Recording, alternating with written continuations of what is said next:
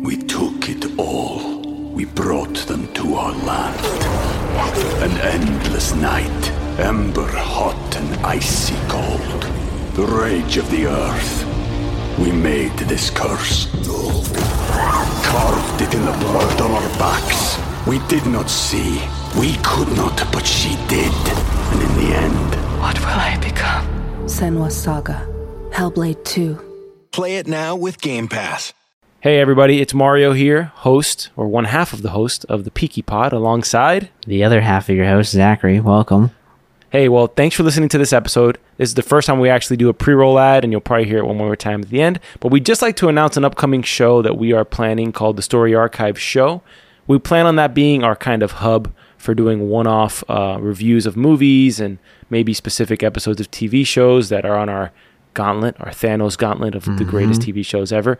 And we want to invite you to subscribe. We're going to put the links in there, but if you don't want to go to the show notes, just type in Spotify or Apple Podcasts or wherever you listen to podcasts, the Story Archive Show, and we should pop up. So please subscribe, follow us, and let us know how you're liking the Peaky Pod.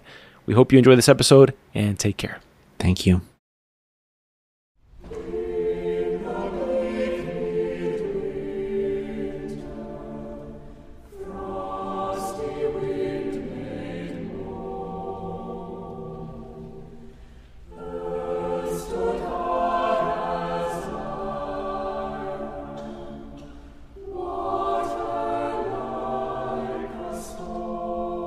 Welcome back to the Peaky Blinders Pod by Story Archives. I'm your host, Mario Busto, alongside Zachary Newton. It has been a minute. Welcome ladies back. and gents, it has been approximately, how many minutes are in 2 months? I can't count that much at this hour.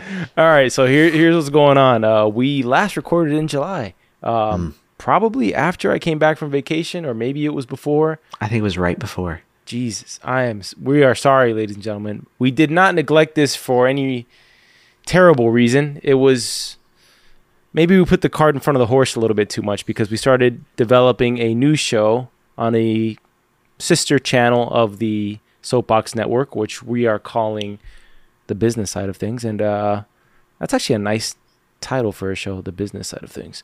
But it's actually called the Soapbox Business Show, and we're interviewing business owners to kind of delve into the transcendent wisdom found across all industries of business. And that's the show we've been focusing on for the last month, as we also are planning to launch a new service on Soapbox that we are working title calling Soapbox Plus, to essentially help podcast creators out there self-publish, as well as to provide a white glove service that both publishes and manages podcasts. And so in between that and our full-time focuses, as myself as a video production company owner and Zach as a full-time UI director, stuff like that.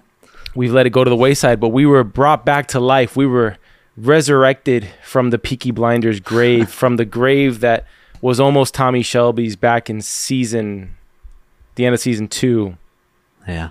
Where he almost had fucking everything. We actually got a really kind email from a listener named Joy, who is we kind of disrupted her flow because she was watching. Joy, if you're listening out there, this episode was expedited for you, and we got the other one coming very soon to finish off our Peaky Blinders collection, because Joy's been watching these episodes and using it as an episodic guide to entertain her on her Peaky Blinders journey. So yeah, Joy, this one is for you, and thank you. That was a very pleasing email. Much more pleasing than Alfie was in this episode to treating the Italians. Just a little bit, yeah. Okay, so we had 2 episodes to go, because as you guys have known, we've finished seasons 1, 2, 3, 5, and 6. Yep. Is there season 7? Nope. Okay, I wish there Not was, going to talk about that. Yeah, right? We finished it all. So now we just got 5 and 6, and we're going to go out with a bang. A real big bang. All right, Zach, what'd you think of this episode? Because for one, this episode used to be on my gauntlet of the top Peaky Blinders episodes.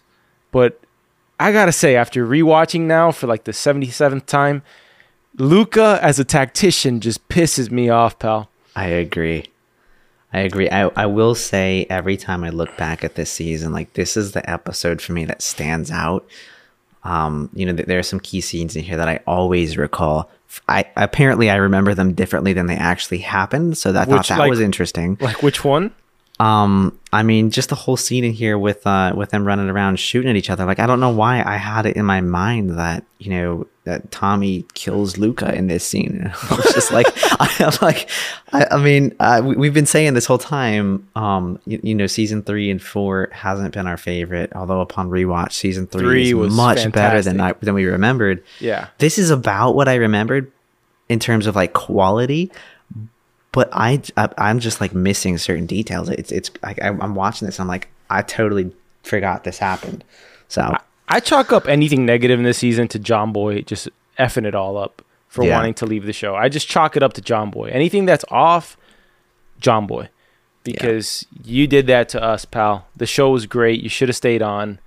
Realistically, I would love to look at the timeline. And I like him as an actor. We saw Gangs of London. Yeah, he was great. Great show, but I don't think Gangs of London was filming anywhere near season 4 of this, but I could be talking out of my behind right now. So it was a while ago. I can't recall off the top of my head, but any hate I have is based out of love, because they say hatred is like a form of flattery. No, it's like a form of love. I think you couldn't hate something unless you loved it, right? You have to be passionate about it to hate it. Yeah, got it. Something like that. So I guess you're passionate for John Boy, but there was a there was a really I'll take at least John I Boy. thought it was a nice redemption moment with the Lewis gun, but I'll take John Boy over Finn. If Finn would have done that, I would have been like, good riddance. But like, I know.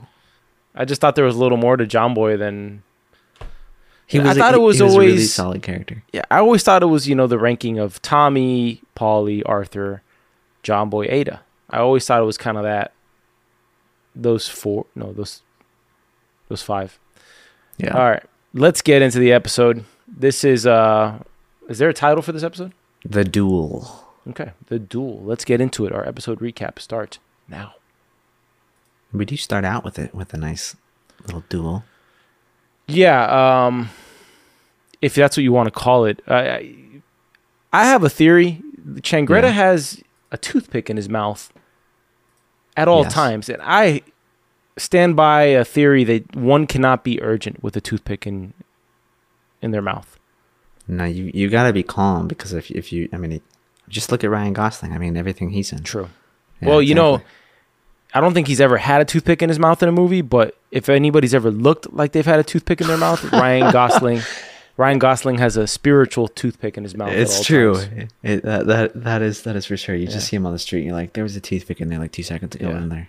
All right, so we leave off this episode with the supposed betrayal of Tommy Shelby by a one Aunt Polly, who I must say, they have both put Michael in a terrible position. They have lied to him openly. They've made it seem like, this is the end of Tommy, and now he has to choose between his mother and him. Mm-hmm. But in reality, Tommy's in on it the whole time, so we can talk more about this later.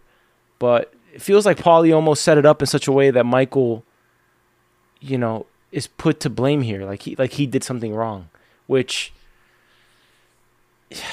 it's easy for me on my couch to say, what you would do in that situation. Yeah. It's Tommy Shelby, man. You always assume that he's got the upper hand, right? Yeah, you always assume that he knows what's going on. I was happy though, and the first time watching this, realizing that he kind of knew what was going on, right? Like that black star that we saw on the written book, in his book, right? Like, we knew probably didn't betray him at that point. Well, did we know, or was it because we've rewatched this and then we knew it from that? Because,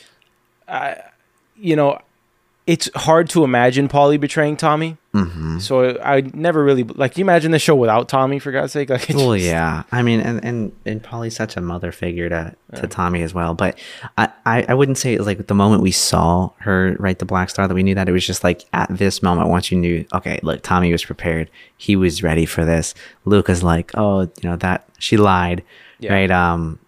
So it was refreshing. And there was just a moment ago with the whole Lewis gun that I was talking about. It was like that little redemption moment. At least they had some flashback, like feelings of when John Boy was getting shot from all the Tommy guns. When he just obliterated the Italian. Interesting, right? They probably did that on purpose. But I got to say, the way he's spraying those bullets, first and foremost, Luca's men are terrible. There's shots. Yeah. And Tommy's not much better himself unless they're right in front of him. But getting back to this, Tommy was well aware of this ambush because he did have the Lewis gun set up on the perch. And did a really good job of like kind of crowd controlling the whole neighborhood here, right? Yeah. We see that Tommy's operating from a position like reminds me of The Patriot with Mel Gibson. Yeah. You know, where they're doing guerrilla warfare, and it's like, I remember they called him the ghost of something, but it's like Tommy knows the terrain here, and so he's using it to his advantage to ambush Luca's men, who are charging at him like kung fu fighters in a Bruce Lee movie, just one at a time, while Luca just with his toothpick goes over each of his comrades' bodies. You'd think he would get a little more mad too. Like, he doesn't seem as... He's just chill, and that's my issue with it. He's too chill. Like, what are we doing, man? Why don't you just stake out by his car? Tommy's got to leave at some point. Well, there is a guy down by his car. Is there? Well, for a few more moments, there is, yeah. Tommy takes care of him. I don't know. I just find that this whole like vaunted and terrifying Luca Changretta, he's only ever seen with like 6 men at a time. Tommy owns the city, man. Well, this is like Tommy's place. Like, he knows everything. I mean, you even hear one of the guys here say that. He's like, he knows the streets. We don't know anything. Like, we're new here. Let's take it a step further. You just made a great point. This is Tommy's neighborhood. Yeah. If Tommy knew about the ambush in the exact time, why didn't he just have all of his gang members there ready to go on Artillery Square? It would have been a bloodbath. It would have wiped this out immediately. I do think that is probably one of the few, like, I guess, plot holes, maybe I would call it. And these, like, maybe not a plot hole. It just seems like a stupid decision. Right? Like, yeah, you knew it was coming. You knew it was an ambush. It wasn't last minute. Like, you probably known for a little while now. You've got Lewis guns in place for you to pull up to. Have a few more guys on guns. If I'm in the writer's room, I definitely want this face off, this kind of like intense thing. But if this is real life, I mean, Tommy's already dead because we have that episode earlier in the season where Luca rolls the bullet across the table. Yeah, Adam, like the best flick ever. And he had already emptied Tommy's gun. Yeah. Of bullets. Okay, so here's the part we're getting to the point where Tommy's already killed about 2 guys so far, and now he sees the final guy that he kills coming down the alleyway.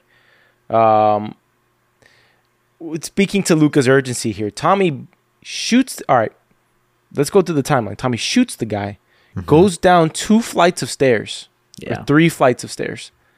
Luca and this guy, the guy who was complaining about the food in London, I think, from a couple episodes ago,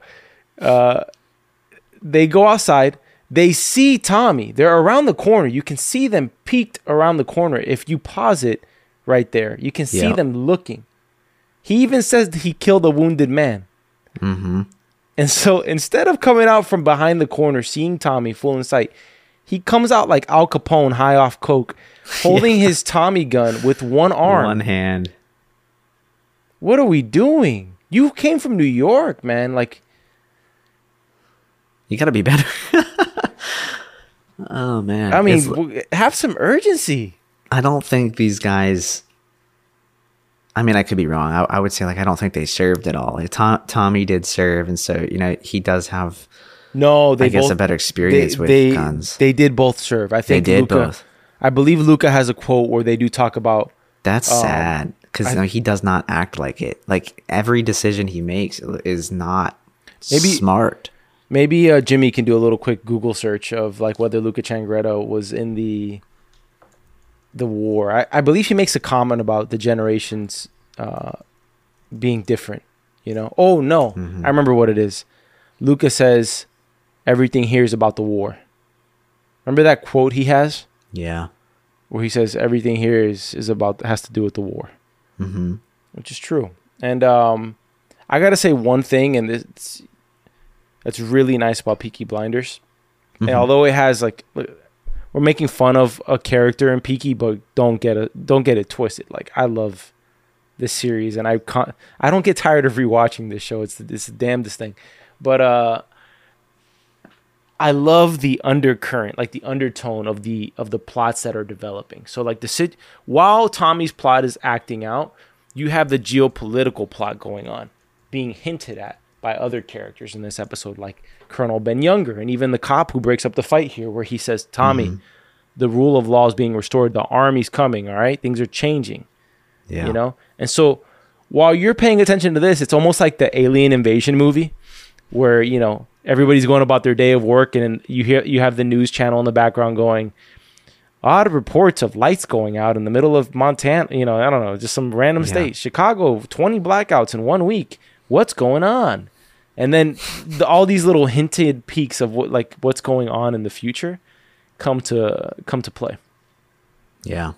Jimmy's telling me it doesn't seem like Luca actually served in World War One. No. Well, that would explain the one-armed Tommy gun tactic. That makes me feel a little better. He pulled up Malibu's Most Wanted, for those who know that reference. You know. Oh man, for somebody with a rivalry with Capone, he really likes to imitate him. That's for sure. Yeah. So Tommy has the fight broken up by the police, who somehow let Luca and his last henchman get away. I thought the cop shot Luca. Like, by the way, like I thought it was like a direct hit or something. Yeah, but I guess not. Yeah. It's just something else. I just put in my notes, Luca is a cartoon character.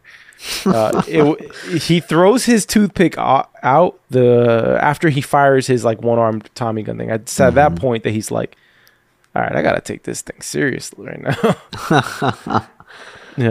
Yeah. All right, so we get a family meeting here, to which the family's taking it pretty well that Tommy decided to take on Luca and his gang 1-on-6 or 1-on-5. Yeah. Yeah. I think it was 6. Yeah. Considering Arthur's whole ordeal with wanting to be the one who pulled the trigger at the start of the season, he's taking it pretty well. Johnny Dogs he shines in this episode. Johnny Dogs is always fun in every episode he's in. He makes a comment about thinking Tommy's gone soft, and he's like, "Hey, Tommy, I thought you'd gone soft." And you mad bastard. And you've got that balancing act that kind of like brings everything back to earth when Charlie comes in and says, "You got 3 what, Dad?" Yeah. It's like, oh, just murdered 3 Italians. That's it. Nothing big. Don't worry about it. We've actually got a few different storylines going on at once, for different kind of plot lines and themes going on in this episode. Got Tommy grappling with Changretta, and in the rest of the episode, he's very much in his feelings about having killed 3 men. You got Lizzie, who's pregnant and dealing with telling Tommy the news.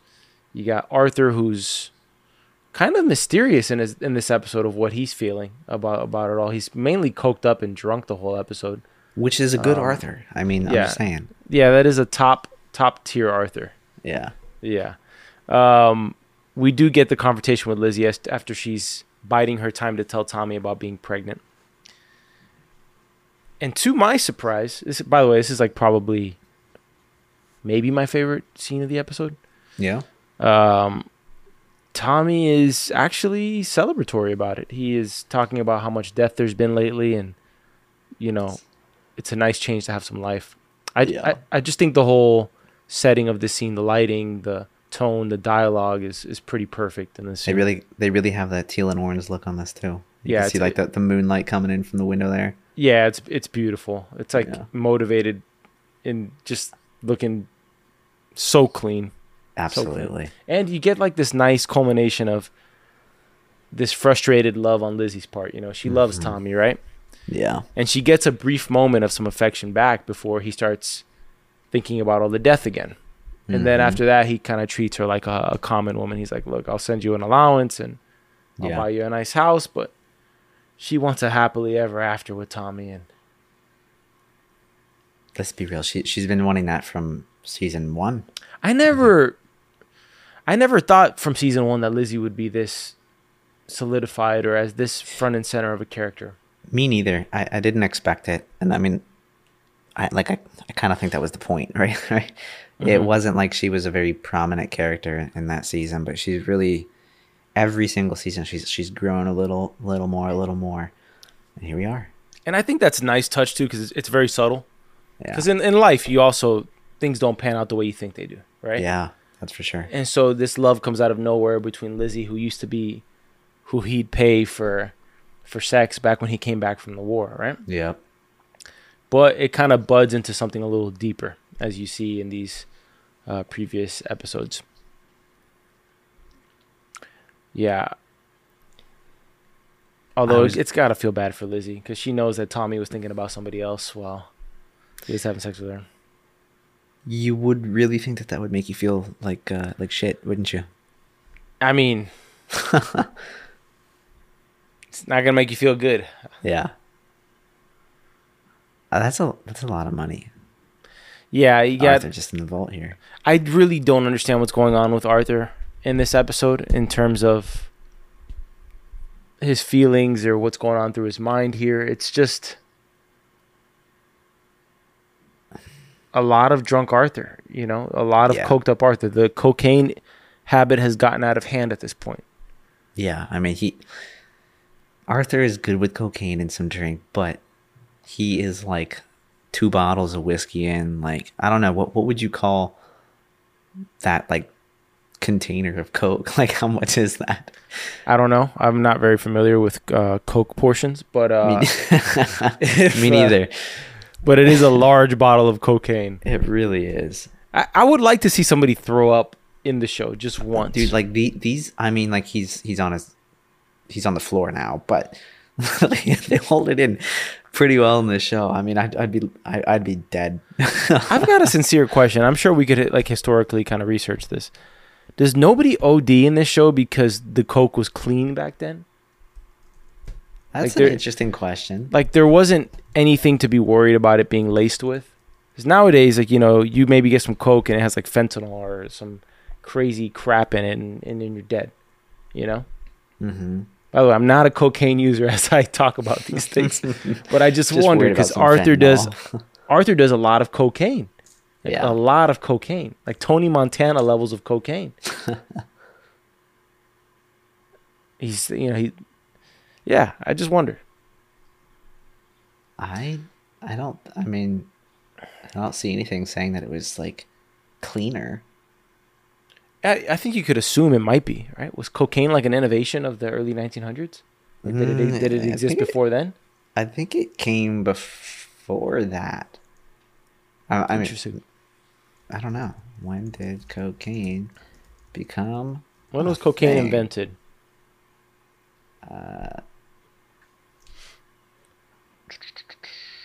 There was like coca and cannabis and a whole bunch of other things and morphine and heroin in the 1840s, it seems. So 1840s? Yeah. Interesting. I mean, what was it? Coca-Cola? No, that's a myth, bro. Okay, well, Coca-Cola never put cocaine in their original recipe. Have you seen the history of the guy that made the initial recipe before it came Coca-Cola? So before it came Coca-Cola, it was something completely different. It was like like this medicine. That was it. And it was the flavor that they liked. I'm not super familiar. I just found out recently that cocaine thing was a lie. I don't think they put it in Coca-Cola, but the initial product. I mean, it was just on the History Channel, so I'm going to go with that and say it's true. All right. All right. So, Paulie and the gypsies. Mm-hmm. Michael's finally out of the hospital, and Paulie does not feel safe leaving him there.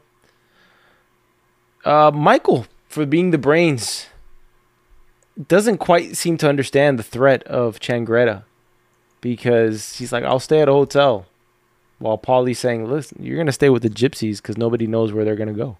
Mm-hmm. Paulie shines in this episode. We get a very well-adjusted Paulie who, after having escaped death at the start of this season, right? It's the start of this season where they're saved from the hangings. Yeah. She's very much adjusted to it. She's made peace with Tommy. We get this meeting between her and, not a meeting, it's like a picnic / sex session with Aburama here. And that's not like a very romantic way to put it. It was a date. It was a picnic date. Yeah, this is like a little impromptu date in the woods between Polly and Aburama, and Polly looks very youthful. Mm-hmm. She says she's 16 when she's in the smoke. Yeah, she kind of acts it too. Like she does. She's like perched, not sitting in a in the bad mud, way, but sitting in the mud. Very flexible. Yeah. I mean, I would break my back if I did that. Yeah, there's no way. Pull a leg or something. Aburama's completely smitten by her. Like you can tell he's in love with this woman. Yeah, I feel like there was like almost some history between them or something, but I don't really think there was. You know, I want to mention another show that this is reminding me of. Mm-hmm. Kind of gives off Tracy Stevens and Gordo Stevens vibes here. You know what I mean? Like Aburama being Gordo and Polly being the untamed, uncatchable Tracy Stevens. Yeah. That's For All Mankind, for all those who are wondering. Yeah, I finally got Mario to start watching that one. I just got into it and it's fantastic. Yeah. It's Mad Men if they worked at NASA. That's my synopsis of the show. Which we should do a podcast about For All Mankind. I just think maybe not episodic. Yeah, just I think it should just be like a seasonal 3 thing. episodes. We do sandwich it. That's it. Yep. Well, Polly and Aburama meet. She's trusting Aburama and his people to take care of Michael because, as we know now, Polly never really betrayed Tommy. And so Changreta knows this, and so he's probably out for blood with Tommy at the top of his list and then Michael number 2 because he's trying to strike at Polly where it would hurt her most. Yeah. Right? And at the end of the day, Tommy spared Changreta's mother. Yeah. That's true. Or actually, no, Arthur and John spared Changreta's mother. So I would be shocked if Changreta were to kill Polly because even being a cartoon character and all, he seems to have a bit of honor and a code to his methods. Think about it. He could have killed Tommy in that boardroom. Well, I mean, dude, he could have killed many of them much sooner than this. Yeah. Right. I mean, you've got 3 guys with Tommy guns plowing down John Boyne. You don't make sure Michael's dead too. Yeah, like you could at least walk over there and double tap. You know. Yeah. Well, Aburama and Polly make love in the smoke over some nice charred rabbit. Or they call it buck. I've never heard it called buck. Yeah? No? You ever gone hunting? No. No, I haven't. Know how to skin an animal? I could figure it out if I needed to. Like play some enough Red Dead. Play some Red Dead and just slow down the replay. Yeah. Yeah, exactly. That's probably what I'd do. It's very accurate. If I was in the woods, I'd say Red Dead, skin an animal. Just cut it open, get the guts out. You gotta hang it upside down so the blood, comes out of the body, and there you go. Just start trimming off some meat. I hope nobody Your listens. face right now. I hope nobody listens to this episode out of context. Yeah. How to kill something. Yeah. I was talking about a deer. Well, it's kind of a prolonged scene between Aburama and Polly where she does threaten him, but it's like a soft threat. Aburama's. It was like I'm looking for such a simple word. It was like a flirtatious threat. Yeah. If ever there's a flirtatious threat that involves a knife to the throat, this was it. This was clearly it. That's for sure. On to Alfie. Alfie and the Italians. It's interesting, right? Because they go from Paulie, Aburama saying, "I hear you have second sight." And then Alfie starts it off with this quote about, they say if you have sight that you should close your eyes for 30 seconds so that, you can relate to the people who do not. Yeah. And it's all about kind of time. I think it's tying in the theme of having second sight with Paulie. Okay. And what's brilliant about this negotiation scene with Alfie is something that I didn't remember until watching it again tonight. He uses the negotiation to get to the heart of who Luca Changretta is.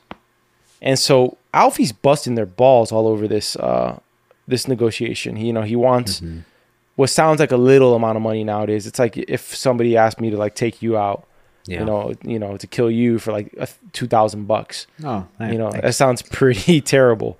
Like at the very least, aside from it being a terrible act, come on, 2,000. I could Don't buy, insult me.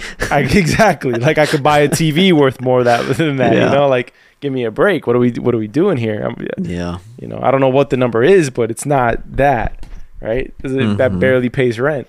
So maybe a month. So they strike up a deal for 200 barrels and some cash. Alfie continues to put conditions on top of the amount of money that he's owed by Changretta. And Changretta just keeps saying yes and yes and yes, even to the circumcision of his own men. Yeah. You imagine being a soldier of Changretta. Oh, man. And you come in and they say, hey, we got to circumcise you. I mean, you better be paying a good amount of money for that. Oh, yeah. You better be getting some for that, too. Ugh. Yeah. It's the last thing I would want to do as a full-grown adult. Freaking circumcision, I'm out. Yeah. Which I guess back then, let's not go there. Yeah. it happens. Let's not go back. Yeah. I'm assuming like what, just the Jews were circumcised back then? I don't remember. At this time, I think it was more than that. The way Alfie's talking, I think Alfie's literally just busting their balls because later in the episode, we don't see anybody being checked. No. So you imagine you get circumcised for no reason.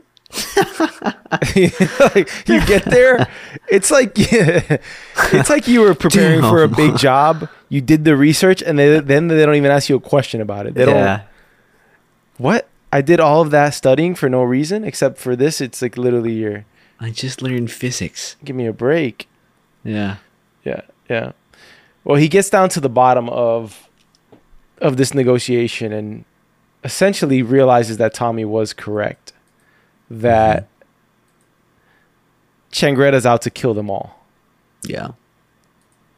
Yeah, I mean, otherwise you wouldn't agree to all of those conditions. Yeah. Let's just be real. Yeah, what did you think about this whole scene between Alfie and Changretta? I realized at this moment that Changretta does not have a toothpick in his mouth. What? It's a match. No. I swear it's a match. No. Yeah. Hold it here.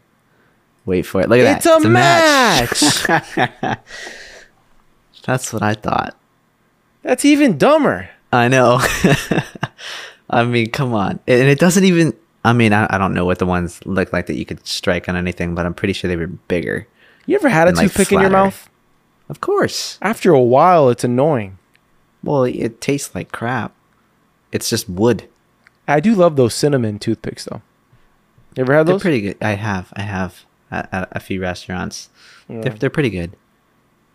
It's like having a mint, but cleaning your teeth. I don't know why I'm thinking about J. Alexander's as I think about toothpicks for some reason. I have no idea. Great coleslaw. All right. Yeah. All right. Ada and the communists. She gets picked up half naked, by the way, and picked up by a Dolores Umbridge looking woman who... Dude, seriously. Who arrests her and apparently they strip search her because she's holding a weapon. Give me a break. You know who I think that woman looks like a little more than Umbridge? I think she looks more like the teacher from... Oh, man, there's this show with this little girl. It's like a Halloween show. She's... Oh, man. Halloween show? It's not like Halloween-y. She grows up and she has like these little witch powers and she's in school and this big mean teacher lady forces this kid to eat a lot of chocolate cake. Matilda. Yes, thank you. I knew it started with an M. She reminds me of the teacher from Matilda. That the chocolate, big one. That chocolate cake thing always reminds me of that. Yeah. By the way, you were never on the Ada is attractive. In seasons 1 and 2, I did not like her. She's better now. Tell me she's not. Better now. Come on. They're working her up to this. Ada's got it going on, is all I got to say. But, she was too greasy I mean, they were all greasy in season 1, but well, they were coming up from the slums. I know, but that's the point, right? Like, they were all greasy in that season. All right, well, let's get to the scene. Colonel Ben Younger, who have we met Colonel Ben Younger before? No, this is the first time we have met Colonel Ben Younger, and he looks so familiar. Yeah, I don't know why, but he has a history with Tommy. Apparently, the only cavalryman that Tommy respects is this guy, Colonel Ben Younger, who has picked up Ada. We took it all. We brought them to our land. An endless night, ember hot and icy cold. The rage of the earth. We made this curse. Carved it in the blood on our backs. We did not see. We could not, but she did. And in the end... What will I become? Senua's Saga. Hellblade 2. Play it now with Game Pass. Because she has been seen fraternizing with the communists, or AKA Jesse Eden. And they proposition Ada.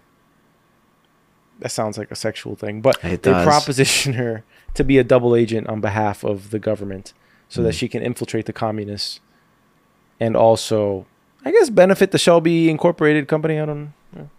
Yeah. What do you think of Colonel Ben Younger? Because he seems like he also is on Team Ada. He does. He seems like a pretty nice guy. I mean, he's obviously coming in here and playing good cop, but seems like a nice dude. I think he seems like a nice guy too. Go ahead. And if Tommy likes him, then as we find out in the next scene, I bet. Yeah. If Tommy likes him, I mean, it's game over. It's great. You know, welcome to the family. This is the episode recap. If somebody's listening to this, I would certainly hope that they have finished. For sure. Yeah. I was gonna say, I was just doing a little Googling, and have you ever seen the show The OA? I think there's only like 2 seasons. Did you watch it? The OA sounds very familiar. OA. It's a Netflix thing. I know what it is. It's really weird, but he's in that. He's like one of the main characters. Ben Younger, yeah. His name is Kingsley Ben-Adir. Very similar to, I guess, Colonel Ben Younger. Yeah, pretty close. What's the money line on Goliath versus Bonnie at this point? What do you mean? Like, what's the Vegas betting line here on Bonnie Goliath? I'm saying Goliath minus 800. You're not very familiar with sports gambling. No, I'm sorry, I'm not. Yeah, well, I would have to say that the line is very much in favor of Goliath because Bonnie looks 135 pounds soaking wet. I am lost. Did you not see Bonnie in the practicing scene? Do you know what I'm talking about? Bonnie is going to fight Alfie's nephew. Oh, the giant Goliath. Oh my gosh. I don't know why I did not put that together. Yeah. No, I'm with you on that. Bonnie looks soaking wet. Like 140 pounds? Yeah, 130 pounds, 140 pounds, maybe. Goliath looks a solid 210, 230. At least. And he's like 7 feet tall. Goliath would whoop Bonnie's ass. I mean, I think Bonnie could try and hit Goliath as hard as he wants. Man. And it's a joke. Man. It's like, come on, stop tickling me. No, man. Do something. It's like, come on. For the people who've watched fighting out there, it's like Francis Ngannou fighting, I don't know, what's a skinny kid? Sean O'Malley.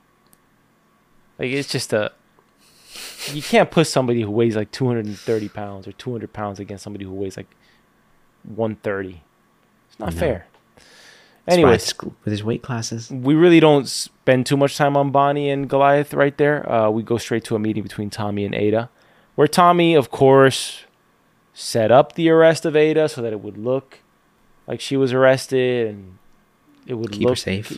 Keep her name clear of cooperating, I guess, with the government. But yeah, this has all been contrived and planned by Tommy because they're offering him 3 5-year contracts to provide military vehicles to support the British government. And I mean, at this point, come on, if you haven't realized that everything that happens in the show is orchestrated by Tommy, pay attention. Worth $2 million, by the way. Wow. I don't trust your mathematical look-up history skills. But I don't trust your mathematical history look-up skills any more than I trust the original recipe of Coca-Cola.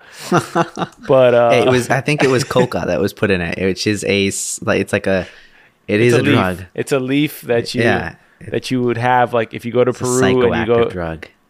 Well, if you go to Peru and there's a lot of altitude sickness, if you go to like Machu Picchu and those like ruins, they will have you chew on that leaf to take away your altitude sickness, which really does work. Although I've never personally done it, but I know several people who have. Uh-huh. It's not a drug. It's a natural leaf. Well, here, you said it was worth 2 million pounds at this time. At this time. How many? Right, so 2. That's 1, 2, 3. 1, 2, 3. That would be worth. This is just dollars from 1919 to 2022. That is $34 million. Okay, is that in Trump's economy or Biden's? In Biden's, it would be about an 8% inflation. So can you do the math on? It looks like it is calculating in. I mean, this year. Oh, okay. So that's adjusted for Biden inflation. Okay. Yeah, I mean, I can go back to 2020 and see what that would have been. Got it. That would have been. Yeah, that only would have been 29 million. 30 million. Got it. So, okay, cool. Yeah, so 2 years we get an additional 4 million because of stuff. Excellent. All right, cool. Yeah. So we are on to the meeting. The date. Is that what we're going to call this? The date? I mean, it feels like a date. It's candlelit. Are we going to call this nice drinks? Going to call this the dinner of Eden here? Whoa. Right? I was going to go somewhere else. Is Tommy the snake? Ooh. Because he is negotiating with this. Is he deceiving? With some gin, right? Yeah. Yeah. She never does give her opinion on the gin, which pisses me off. I mean, I love gin. It's great. She says, I really don't care much for gin, and she gets drunk off of it. Like, at least say, like May does, is it sweet? It was dry? pretty good. It's all right. Say something. By the way, I had, what is Tommy cooking up on that grill? I was trying to look. I'm not sure. Can Jimmy, look that up? He can try. Because I had pigeon this weekend for the first time in my life. Oh, how was it? Well, I went to my cousin's wedding, and it was hosted. He was very gracious and hosted it at his 3 Michelin star restaurant called the Little Inn at Washington in Virginia. If you're ever there, recommend. And one of the courses, you see it on the menu and it says pigeon. And I'm just thinking of like New York pigeons or just any pigeon I've seen in Florida. Yeah. And I mean, granted, there was a dish on this menu that I did not care for, which was the first one. It was like this thing in an egg. And when you go to these restaurants, they don't really tell you what's in the dishes. But the pigeon was fantastic. It tasted like one of the best filet mignons I've ever had in my life. That sounds so pretentious, but I promise you, what you would expect from a pigeon is some nasty looking, like brown looking meat. Like something fishy. But not fishy, like birdy. Like almost like Peking duck, but disgusting. I've never had that. Me neither, but it doesn't look super appetizing. I've heard duck tastes great. Yeah? They sounded super country when you said that. I've heard duck tastes great. I heard duck tastes great.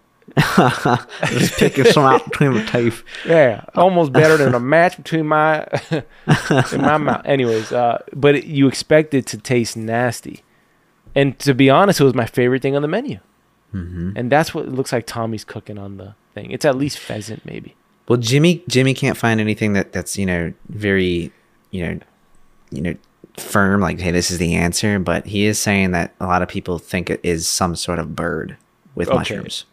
With mushrooms, apparently. It looks like I don't know if he threw in that detail. It looks like a pair of old shoes that he's. I thought it was like he just like pulled some 2 rats out there by their tail or something. It did look like rats. That's what I thought at first. My trapper friend just picked this up for me.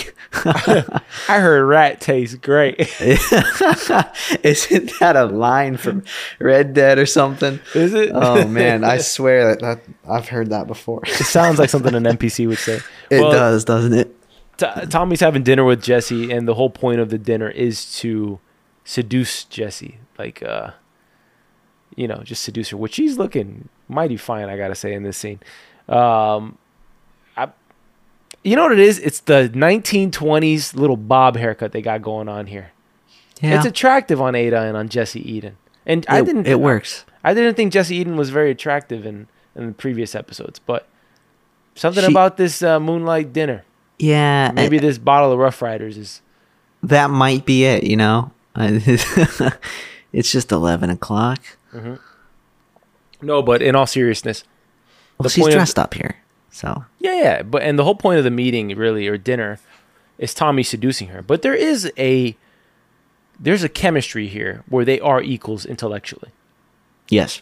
Where I would honestly say he's only ever had this kind of connection with May Carlton and this woman, because he didn't have this with Grace. Grace was not intellectual, in my opinion. And neither is Lizzie. So. Neither is Lizzie. Yeah, I agree. But these girls can go 12 rounds like Bonnie against Goliath, you know, that kind of thing. Mm-hmm. And he's trying to seduce her into giving the names up of the instigators who are truly behind the armed revolution that is threatening the geopolitical landscape of the United Kingdom at this time. Yeah. And he's successful, at least at arranging a dinner, because he gets Jesse Eden nice and liquored up as they talk about old war stories, and he prepares this record that reminds her of her lost lover. Yeah. I mean, they're having a great night. She's over there sweating from all the alcohol. It doesn't even look like he's had a drink. Well, he's way too, he's so friendly and smiley. Too. Right? Yeah. He's so smiley in this episode. Yeah, he looks a little star-eyed. It's uncharacteristic. And she's just sweating, and she's all ginned up and ready to go. Are we team Jesse Eden or team Lizzie?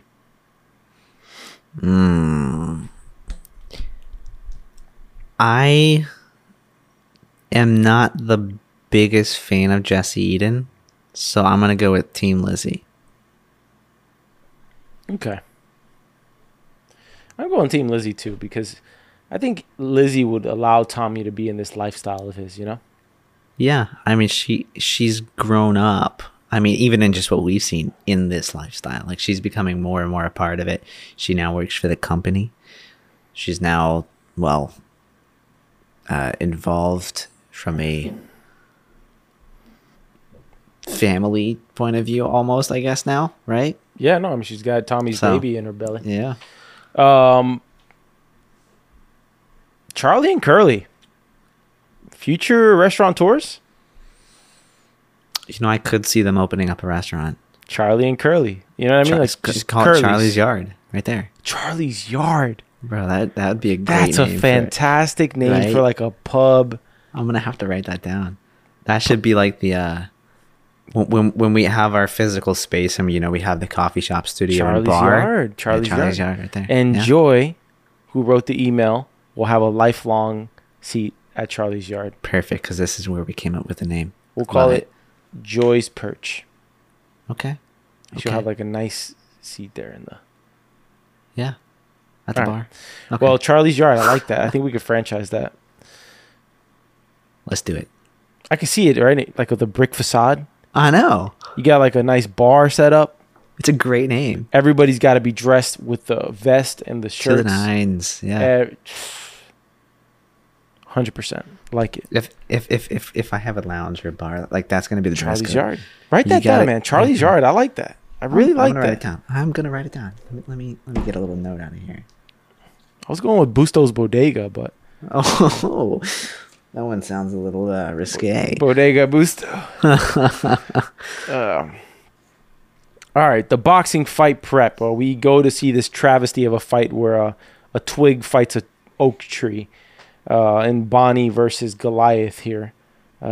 Arthur continues with the drug consumption as Johnny Dogs pats people down for blades that they're hiding in their arm sleeves or their shirt sleeves. Seems like an odd place to... Well, I mean, where else are you going to stick it? Have we seen this theater before where they're hosting this boxing fight? No, I don't think so. It looks very familiar. Did we see it like early on? Like, was there like this, like, hey, Alfie, here's where we're going to do it? I don't think we did. I think this is the first time. I'll say this there as they're walking down there, because this is like a montage scene, as we have a lot in Peaky. Yeah. Where they're setting up the prep of the fight, and Bonnie's back there. They're offering him 20% of the cut if he knocks out Goliath. which I'm surprised because I thought they were going to ask Bonnie to throw the fight. You know what I mean? But then again, I don't would they think be there's any making money on benefit that? in No, because everybody would think that he would lose He's anyway. gonna lose, So Bonnie yeah. throwing the fight wouldn't do anything good. Goliath would have to throw it. Yeah, exactly. So we have this really they spent the money on this setting of wherever it is because it's probably the most elaborate setting, the most actors they use in all the episodes here. I thought you were saying like the Shelby spent the money. I was gonna be like, no, they just walked in and said, "By order of the Peaky Blinders." This is true. Yeah. They probably just commandeered this location. We'll be here tonight. Yeah. Tommy sees something that makes him walk. You know, did you notice the last shot of the episode is Like Tommy something looking caught at his the eye. ring and he Yeah. almost looks shocked. And I wonder what caught his eye. And we end the episode as he goes into this Moroccan looking spa with Alfie Solomon emerging from the misty spa room area Yeah. place. Well, And that's the end of episode 5. Let me Yeah. pause this before we get into episode 6 here. Yeah, look, come on. We just took a quick glance. Look oh at my gosh. Goliath. I told you he's literally 7 foot. The dude is a monster. Oh, he is. He's huge. First Luca acting like a cartoon in the beginning of the episode, and now you expect me to believe Goliath versus Bonnie is a fair fight. All right. Zach, Yeah. I enjoyed this episode. It's no longer my pantheon of favorite episodes, I agree with that. but it's good. It's decent. Yeah. It's a Peaky episode. It's just good. That is a great way to put it. It is a Peaky episode. It is quite literally a Peaky episode. Again, I think season 3 and season 4 is a little better than I remember. But there's a lot of other episodes that I like a lot more than this one. I mean, what was your favorite scene in this whole episode? My favorite scene in this episode is probably the interaction between Lizzie and Tommy, Yeah. of her building up the courage to say that she's pregnant with his child. But I also, of course, will always enjoy the Tommy gorilla fighting Luca Changretta. Like, Yeah. you don't get many of those set pieces in Peaky, Yeah. where Tommy is complete soldier. So much so that Johnny Dogs calls him out and says, "I thought you'd gone soft, Tom." You know? And I'd say those two, and I don't want to steal your thunder, but also the Alfie negotiating scene. Yeah. That's my top two. It's every scene with Alfie almost, right? Especially negotiating anything. Yeah. It's always great. I mean, grenades involved or keeping your eyes closed to intimidate somebody. It's great. But I did like the whole Tommy versus, Luca in the beginning of the episode, but all the warfare and everything going on. However, I think it was such a missed opportunity on Tommy's part to just obliterate all 5 of them at once. I mean, even if you just had you and your 2 brothers. Mm-hmm. You got 3 Lewis guns. One brother. Arthur. I don't see Finn doing any damage. I mean, if he's got a Lewis gun and you got 2 people, all right, fine. Forget Finn. We've got Arthur, and we got just grab any other Peaky Blinder. Mm-hmm. They're gone. I want to bring something up that we haven't mentioned. Go for it. This is Alfie's second time betraying Tommy, Yeah, at least. right? Because in the previous season, Tommy's son is kidnapped. Yeah, the one with the jewels and everything. Wait. And he says, "Alfie, you crossed the line. Yeah. Crossed the line." How, he does that whole monologue where he says, Yeah. "How many sons have you butchered, killed, and maimed?" He does Yeah. that whole thing. This is second time betraying Tommy. Did he betray him in the season with the Russians as well? That is the season. It is the season. It's the same season. I guess I was. Oh yeah, that's right. The priest. I always think. I always separate the priests and the Russians for some reason. It's the same one. That's right. He's the one who feeds the names of the buyers of the contraband. No, it's the third time. No, second. He betrayed it. No, but didn't Alfie betrayed him with what's his name in season 2? With Billy Kimber? No, the other guy. Sabini? Yes, Sabini. But they weren't friends at that point. At that point they weren't in business together. Because remember, Alfie joins up with Tommy to go against Sabini. Yeah. I think, right? So I think. I can't recall. This is the second time. At least, yes. Which is like, fool me once, shame on you, you know? Fool me twice, shame on me. I mean, I guess this is just their little dance back and forth. This is their relationship. Yeah. Has Tommy betrayed Alfie? I guess Tommy betrays everybody. He betrayed Billy Kimber. That is true. He betrays them to replace them. Yeah, which is, if there's somebody did that to Tommy, we'd be like, of course. That would be an enemy. Yeah. So he betrays Billy Kimber. He definitely betrays Campbell. Yeah. In a way. In a few ways, yeah. He betrays the priest. Tommy lies to everybody he gets into an alliance with, pretty much. That is very true. We just also, as the audience and as the fans, we all bleed Shelby blood, you know? Yeah. They're allowed to do it, but nobody else is. Exactly. All right. They're better. Let's get into the superlatives. Or what are we calling these? The categories? I mean, you've always called them superlatives. We touched on one favorite scene. Let's do the other favorite actor or character of the episode. There's got to be. I'm not going to give it to Tommy this episode. Okay. I'm going to give it to Polly. Yeah. Stealing Your Thunder. It's the first one where she's back. Back full. Closest to the Polly I remember. Yeah. Before we started this season. And even more badass, you know? Yeah, especially in this episode. Right? Like she's come to terms with the fact that she's died. Because they show that scene of her and Aberama, and it almost feels like a scene that you might have gotten to the editing room and been like, is this scene really necessary? Like, are we going to really drag this one out for 5 minutes?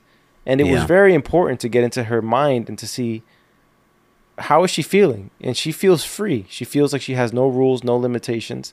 She even goes so far as to think that she can haunt people from the afterlife. So she says, your knives won't work on me. Essentially saying, I will haunt you after I'm dead. Yeah. Which is pretty intense. Yeah. So that's mine. How about yours? Well, I was gonna go with Polly. I cannot go with Aberama. So I'm a short-lived. Actually, you know what? No, I'm gonna go with Jesse Eden. Wasn't expecting that. Yeah, I'm gonna throw a weird one out there. Wow. Jesse Eden. Yeah. How it was interesting to see her. I mean, in this sort of, I guess, perspective. It's a little different from barging into the business and threatening Tommy the whole time. Honorable mentions: Johnny Dogs, always Curly with the gramophone, and Charlie setting it up at Charlie's yard. Alfie, of course. He was probably second place for me. Yep. And Tommy, but Tommy's always such a bore that it's like he hardly ever carries an episode and hardly ever shines in this show. Oh yeah, totally. So, never. I've never seen him carry an episode where it was just like, wow, it was great. Yeah, never.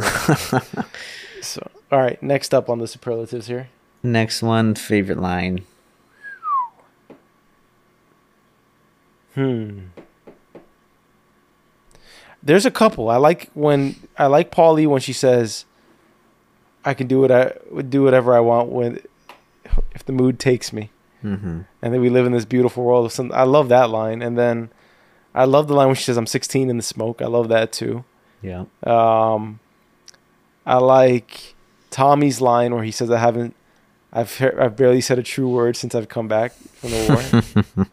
And then I like Arthur's line when he says, and 100 ton on top of that because you are a fucking And he goes on to say a slur against Changreta, which I won't repeat. Yep. Although he says it with such a style. Oh, he says it amazingly, magnificently. Yeah. I just don't know how serious the word is. So yeah, neither do I. I might have to ask some people that might know. Yeah. Just don't ask an Italian.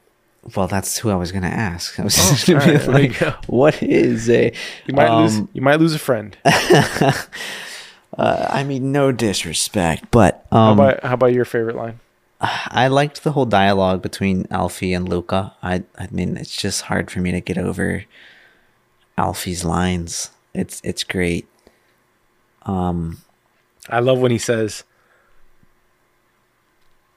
and 100 pounds on top of that, because Tommy Shelby and me come from an oppressed people.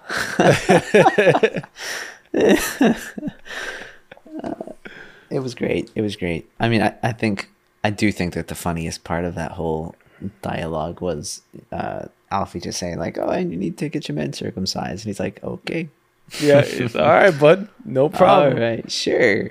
On my foreskin, here it is. It's crazy. All right. Anything else here? Those are the typical ones that we touch on. I mean, we're missing one. There's plot holes, but I mean, plot hole. We'll just chalk it up to Tommy's plan against Changreta. Yeah, he should have had his whole army there, and they should have ended him right there. But then that would have been kind of boring for a show. So it's true. The end. Yeah. I mean, it could have been a good redeeming moment. I don't know. It's just this all out, warfare between everybody. But yeah. No, I think that's about it. All right, cool. All right, fun episode. We head on to our final episode of the Peaky Blinders podcast. Yeah, it's a little bittersweet. But we head to our final episode of the Peaky Blinders podcast, episode 6 of season 4, coming up soon. In the next couple of days, probably, that we'll record that one. And it's been a fun journey. That it has. We are going to continue content, of course, on the Peaky Blinders stuff as we learn more about what's coming in the future. But yeah, thanks for tuning in to episode 4. We apologize for the delay. Episode 5. And we'd really appreciate support across our other shows. And whether business is your jam or not, maybe that's not your thing. But we do have a show on Lupin that we have also done the complete series of Lupin on. Yeah. And if you like Peaky Blinders, I believe you'll like Lupin as well. Or as the French say, Lupin. Or Lupin. Lupin. So, yeah, give that a listen. We have both, or the entire first season on there. Part 1 and 2. Part 1 and 2. And it's a fun show. Great actor who leads it away. It's very similar to Peaky in the sense of one actor really kind of is a strong lead and a very likable character. And, yeah, enjoy that. Let us know what you think. By far, I'd say Peaky Blinders has our most viewers of any show on the channel, but we'd love to see that move on, especially since Peaky Blinders is no longer airing. So yeah, we must adapt and move as Tommy Shelby against 6 Italians. So, Zach, you do the closing honors here, pal. I will do what I can. Hopefully I can remember this. It's been a minute. But anyways, thank you for listening to episode 5, season 4 of the Peaky Blinders podcast by Story Archives. You can find this podcast anywhere you find podcasts, Apple, Google, Spotify podcasts, and a few other places. You can visit us at soapbox.house, where you will find links out to this podcast and a bunch of other podcasts there. So, looking forward to the final episode with you guys. All right, y'all. Thanks for tuning in. Until next time, stay peaky.